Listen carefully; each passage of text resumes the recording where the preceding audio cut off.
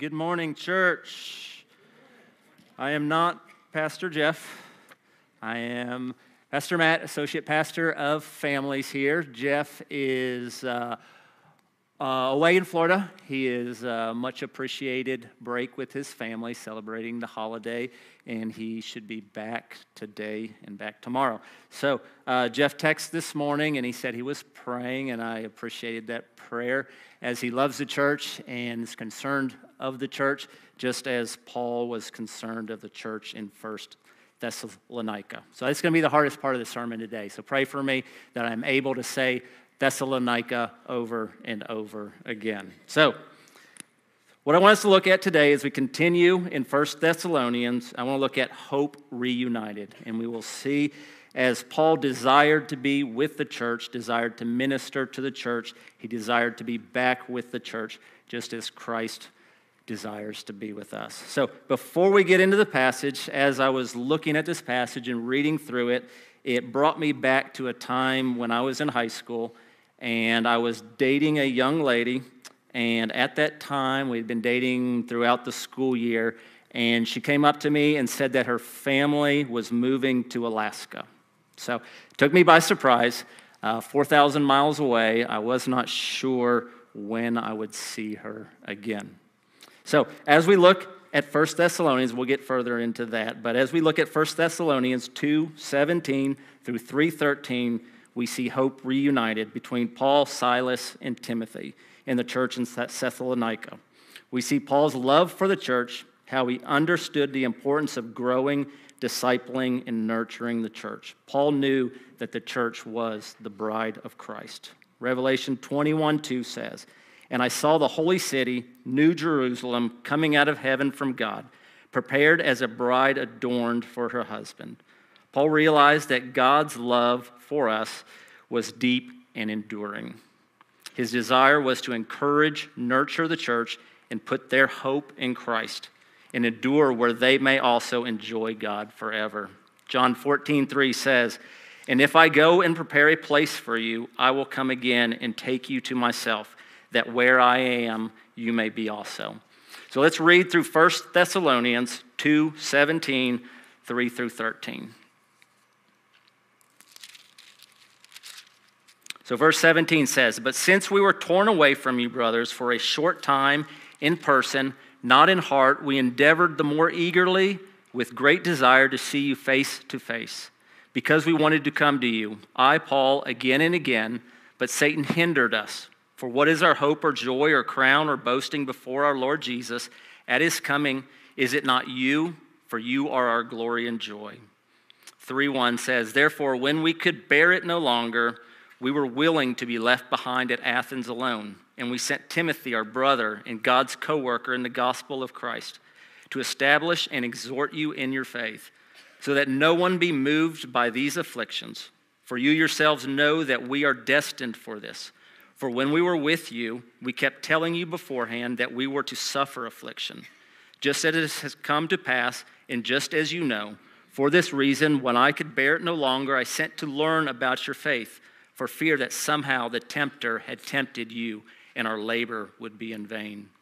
But now that Timothy has come to us from you and has brought us the good news of your faith and love, and reported that you always remember us kindly and long to see us as we long to see you, for this reason, brothers, in all our distress and afflictions, we have been comforted about you, your thoughts and your faith. For now we live, if you are standing fast in the Lord. For what thanksgiving can we return to God for you, for all the joy that we feel for your sake before God, as we pray most earnestly night and day, that we may see you face to face and supply what is lacking in your faith. Now may our God and Father himself, our Lord Jesus, direct our way to you, and may the Lord make you increase, abound in love for one another and for all as we do for you, so that he may establish your hearts blameless in holiness before our God and Father at the coming of our Lord Jesus with all the saints." Let's pray. Lord, we just pray that your word ministers to us, Lord, that it pierces our hearts and pierces our souls, Lord, that it changes us, that you would speak through this passage today, Lord. And as Paul loved the church in Thessalonica, as you love the church, Lord, we would love the church, Lord, and we would take your word. In your name we pray, amen. So what I want to look at is the context of this passage, and looking at the context, I want to look at the characters in this passage. So we see Paul. See that Paul had been driven away from Thessalonica, removed from discipling and growing the young church in which he had brought the gospel of Jesus Christ. He then went to Berea and then to Athens, and it pained him not to be with the church. We see Timothy. Timothy was partnering with Paul. Young Timothy was a protege of Paul. He was sent to exhort the church. We see that he went back to the church in Paul's absence to report back to Paul and tell Paul how the church was doing. We see Silas. Silas was a missionary with Paul that had been arrested. If we remember back, Paul and Silas were together in prison together. They sang hymns. The prison guard was saved. Then there was a miraculous earthquake that opened up the doors, and Paul and Silas escaped prison at that time. So we also see in this picture, we see the Thessalonians. We see the church in Thessalonica. Thessalonica, a prominent city in Macedonia along the Roman road. It was not overly receptive to the gospel, but there was a group that would believe, that would take the gospel and would grow into a church in Thessalonica. But there was also a group there in Thessalonica that was opposed to the gospel. And they were opposed in a way that they drove Paul out. They drove the missionaries out and didn't want the church to be established, as they believed that the Jesus that Paul was preaching was not the Jesus of the Bible. So in this scripture, we also see Jesus. The picture that we see here is Jesus and his second coming, his return for the church for which he loves and for which he died. The narrative of the Bible from Genesis to Revelation is a gospel message, showing that God is a God of love who created us for relationship with him, one where he loves us, cares for us, died for us, rose again, and is coming back in order that we may spend eternity with him in peace and harmony forever. So we also see in this passage, we see Satan. And what is Satan doing? Satan's prowling around. He's creating chaos. He's driving the missionaries out of the city in order that the church wouldn't be established, in order that Christ would not be king of the church, and that Christ would not be their savior. We know this as the students are studying. In Genesis, we know that Satan was in the garden. Satan was tempting Adam and Eve. Was a big part of the fall of man. We see that Satan was working against Jesus in the wilderness. He was tempting Jesus. If he could get Jesus to fall, if he could get Jesus to sin, then Jesus would not be the perfect sacrifice and would not be our Savior. So in this, we see the characters in this. So the context here is that you have Paul and Silas and Timothy that have gone on a missionary journey to bring the gospel to the city. There was a group that received the message and believed. There was also a group opposed to the word of God and drove the missionaries out, leaving an infant church that Paul had great affection for. Paul felt that his work was not done and desired to be with them as they grow. So just kind of a quick analogy, I would think, is if you were raising your child up, he was to about the 4th or 5th grade level, and then you took him up to the University of Tennessee and you dropped him off. They told you had to leave, and you weren't sure when you would see them again. So Paul had a great affection for the city of Thessalonica, for the church there. He wanted to be with them. He wanted to nurture them. He didn't feel they were quite ready to be where they needed to be as a church to continue on in growing them. So before we get any further, I wanted to look at what the definition of hope is. So the definition of hope is to trust in, to wait for, look for, or to desire something or someone, or to expect something beneficial in the future. So if I can read that again, to trust in, wait for, look for, desire something or someone, or expect something beneficial in the future. I believe John Owen said it well when he said, hope in general is but an uncertain expectation of a future good which we desire. But as it is a gospel grace, all uncertainty is removed from it, which would hinder us of the advantage intended in it. It is an earnest expectation proceeding from faith, trust, and confidence, accompanied with longing desires of enjoyment. So with this, I've got 3 points. Not sure how many we'll get to, but hopefully we'll get through them all. So with this, Hope Reunited is a loving hope. Paul had a loving hope for the church. So I think it's important to go back to the beginning of Paul's ministry to the people of Thessalonica to see Paul sharing a loving hope. So if you turn back in your Bibles, turn to Acts 17, and I want to read verses 1 through 9. This shows Paul's original visit to the church and how he brought the gospel message to the church. So Acts 17, verse 1 through 9. Now when they had passed through Amphipolis and Apollonia, they came to Thessalonica, where there was a synagogue of the Jews. And Paul went in, and was as his custom, and on 3 Sabbath days he reasoned with them from the Scriptures, explaining and proving that it was necessary for Christ to suffer, to rise from the dead, and saying, "This Jesus whom I proclaim to you is the Christ." And some of them were persuaded and joined Paul and Silas, as did a great many of the devout Greeks and not a few of the leading women. But the Jews were jealous, and taking some wicked men of the rabble, they formed a mob, set the city in an uproar, and attacked the house of Jason, seeking to bring them out of the crowd. And when they could not find them, they dragged Jason and some of the brothers before the city authorities, shouting, "These men who have turned the word upside down have come here also. And Jason has received them, and they are all acting against the decrees of Caesar, saying that there is another King Jesus." And the people and the city authorities were disturbed when they heard these things. And when they had taken money as security from Jason and the rest, they let them go. So Paul's ministry began with proclaiming the gospel. To love someone is to share the gospel message. Isn't that what God gave to Paul on the road to Damascus? Isn't that what he has given us? Isn't it the most important gift ever? Paul brought this gift to Thessalonica, and shouldn't we do the same? 1 Corinthians 2, 1 through 5 says, "And when I came to you, brothers, I did not come proclaiming unto you the testimony of God with lofty speech or wisdom, for I decided to know nothing among you except Jesus Christ and him crucified. And I was with you in weakness and in fear and much trembling. And my speech and my message were not in plausible words of wisdom, but demonstrations of the Spirit of power, that your faith might not rest in the wisdom of men, but in the power of God." So we see there, "For I indeed to know nothing among you except Jesus Christ and him crucified." Paul loved the church, and in that loving hope, he took the gospel message to the church. Paul knew that the gospel, well, let me read this. Charles Spurgeon said, "Never lose heart in the power of the gospel. Do not believe that there exists any man, much less any race of men, for whom the gospel is not fitted." So Paul knew that the gospel has the power to save, that teaching and preaching the word of God glorifies God, and that it shares who he is as a loving God and wonderful Savior. To love others as Christ loves us is to share the gospel.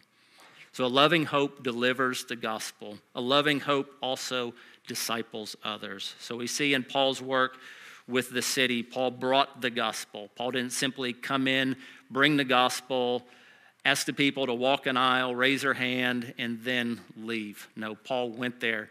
Paul gave them the gospel, preached Jesus Christ, and then was with them, continuing teaching and discipling, loving and praying for them. Hebrews 4:12 says, "For the word of God is living and active, sharper than any two-edged sword, piercing to the division of soul and of spirit, of joint and marrow, and discerning the thoughts and intentions of the heart." Paul understood that. Paul gave them the word of God because he knew the word of God had the power to change them. It wasn't going to be his pervasive speeches, his motivations, or his actions so much as it was going to be the word of God that was going to change him. I like how that verse just shows how it's the soul. It changes, the word of God changes the soul. It changes the spirit. It changes joints and marrow, and then it also changes our thoughts and our intentions and our hearts. It pierces, and Paul saw that. So a loving hope disciples others. A loving hope also prays for each other. If we see in 1 Thessalonians 3:10, if we turn back there, if you're still in Acts, back to 1 Thessalonians 3:10, we see that as we pray most earnestly night and day, that we may see you face to face and supply what is lacking. So you see that Paul prayed for the church. So Paul not only shared a living hope by sharing the gospel and by discipling, he shows here in this passage he prayed for the church with dedication and consistency. Psalm 119, 147 says, I rise before dawn and cry for help. I hope in your words. Ephesians 6, 18 through 19 says, praying at all times in the Spirit with all prayer and supplication, to that end keep alert with all perseverance, making supplication for all the saints and also for me, that words may be given to me in opening my mouth boldly to proclaim the mystery of the gospel, for which I am an ambassador in chains, that I may declare it boldly as I ought to speak. So the psalmist rose before dawn. In Ephesians, we see Paul here encouraging the church to pray for each other, to pray for him, and do it most earnestly, day and night. A.W. Pink said about prayer, real prayer is communion with God so that there will be common thoughts between his mind and ours. What is needed is for him to fill our hearts with thoughts, and then his desires will become our desires, flowing back to him. So we see a loving hope prays for each other. A loving hope also desires to be together. Verses 2:17 in 1 Thessalonians says, verse 17, it says, but since we were torn away from you, brothers, for a short time in person, not in heart, we endeavored the more eagerly with great desire to see you face to face. We see also in 3:6, in verse 6 in chapter 3, but now that Timothy has come to us from you and has brought us the good news of your faith and love and reported to you that you always remember us kindly and long to see us as we long to see you. And then verse 10 said, as we pray most earnestly night and day, that we may see you face to face. Paul desired to be with the church. The church is a family that desires to be together. The psalmist, well, let me jump down here. Paul desired to share life with the church in Thessalonica, to share in their ups and downs, to see their emotions, to get a feeling for how he could minister them. In today's world of technology, we have churches that are online. We have virtual churches. We have some that say, well, I don't go to church. I watch church on the screen or on the computer. Well, it's not the same, and Paul understood that. Paul understood that there is power in being in the presence of each other. When Yonette moved to Alaska, 4,000 miles away, and some of you students might find this hard to believe, but we didn't have the internet back then. We didn't have FaceTime. We didn't have Snapchat. We couldn't text each other. If we wanted to communicate, it was through a letter. And actually, you had to write it out and put a stamp on it and put it in the mail, and it would get there a good while. But it was that, or you could pick up the phone, which was connected to a cord, and you would dial. I think we had dial. We didn't have to do this. But we could communicate that way, but that way they would charge you for every minute that you spoke on the phone, so you'd have to call like later at night when the rates were a lot less. So there was we couldn't be together. You couldn't see each other. You couldn't share in the emotions of each other. And Paul realized that. Paul realized in order to minister, in order to speak, in order to grow together, that you need to be together. So as we look at this, we get to our second point, and we look at an enduring hope. 1 Timothy 4:10 says, for it is for this we labor and strive, because we have fixed our hope on the living God, who is the Savior of all men, especially of believers. So we see that Paul, in this passage, Paul warned the church. He told the church. He told them that there would be trials, that there would be tribulations. He encouraged them to endure through this, not to lose faith, not to lose hope, but to keep their eyes and their faith directed at Jesus Christ. J.I. Packer said, God's wisdom is not and never was pledged to keep a fallen world happy or to make ungodliness comfortable. Not even to Christians has he promised a trouble-free life, rather the reverse. He has other ends in view for life in the world than simply to make it easy for everyone. He later said, his immediate objectives are to draw individual men and women into a relationship of faith, hope, and love towards himself, delivering them from sin and showing forth in their lives the power of his grace, to defend his people against the forces of evil, and to spread throughout the world the gospel by means of which he saves. Paul understood that as believers, trials were imminent, not only for him, but for anyone who believed. He warned the church to prepare them and to encourage them to put their hope in the Lord, who would give them the strength to persevere. Paul also wanted the church to see that our momentary afflictions are not because of God's plans are being thwarted, but that God is working in and through them. We know that Romans 8:28 says, and we know that for those who love God, all things work together for good for those who've called according to his purpose. So an enduring hope suffers trials. And enduring hope also seeks holiness. We see that Paul encouraged the church to be holy. In verse 3:13, it says that so that he may establish your hearts blameless in holiness before our God and Father. 1 Peter 1:16 says, you shall be holy as I am holy. J.C. Ryle wrote in a book that he wrote on holiness, titled Holiness. He said, a holy person will strive to be like our Lord Jesus Christ. He will not only live the life of faith in him and draw from him all his daily peace and strength, but he will also labor to have the mind that was in him and to be conformed to his image. Paul here was encouraging the church to be holy. Paul desired that there be evidence of a saving faith in the church. As God works in and through us as believers, there is evidence of love, repentance, and holiness. So we see Paul, as he ministered, as he sent Timothy back to get a report on the church, he desired there to be fruit in the life of the church so that he would see the holiness of God and he would see evidence that the church there was growing. So we also see, lastly, we see a future hope. We see a future hope seeds God's desires to be with us forever. 1 Thessalonians 2:19 says, for what is our hope, our joy or crown of boasting before our Lord Jesus at his coming? Is it not you? For you are our glory and joy. And then he ends the chapter and he says in verse 13, so you establish your hearts blameless in holiness before God and Father at the coming of our Lord Jesus with all the saints. So God desires to be with us, to show and share what is glorious, how glorious he is.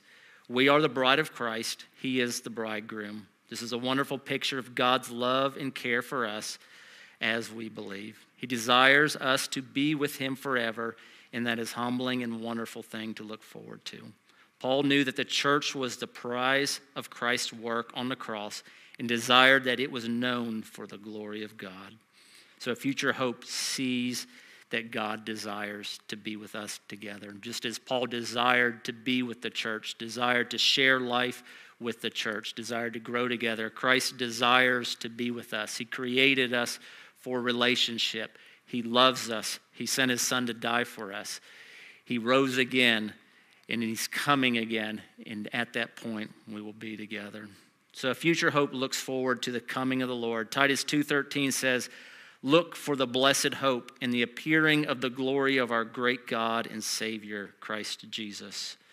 1 Corinthians 15:50 through 55 says, I tell you this, brothers, flesh and blood cannot inherit the kingdom of God, nor does the perishable inherit the imperishable.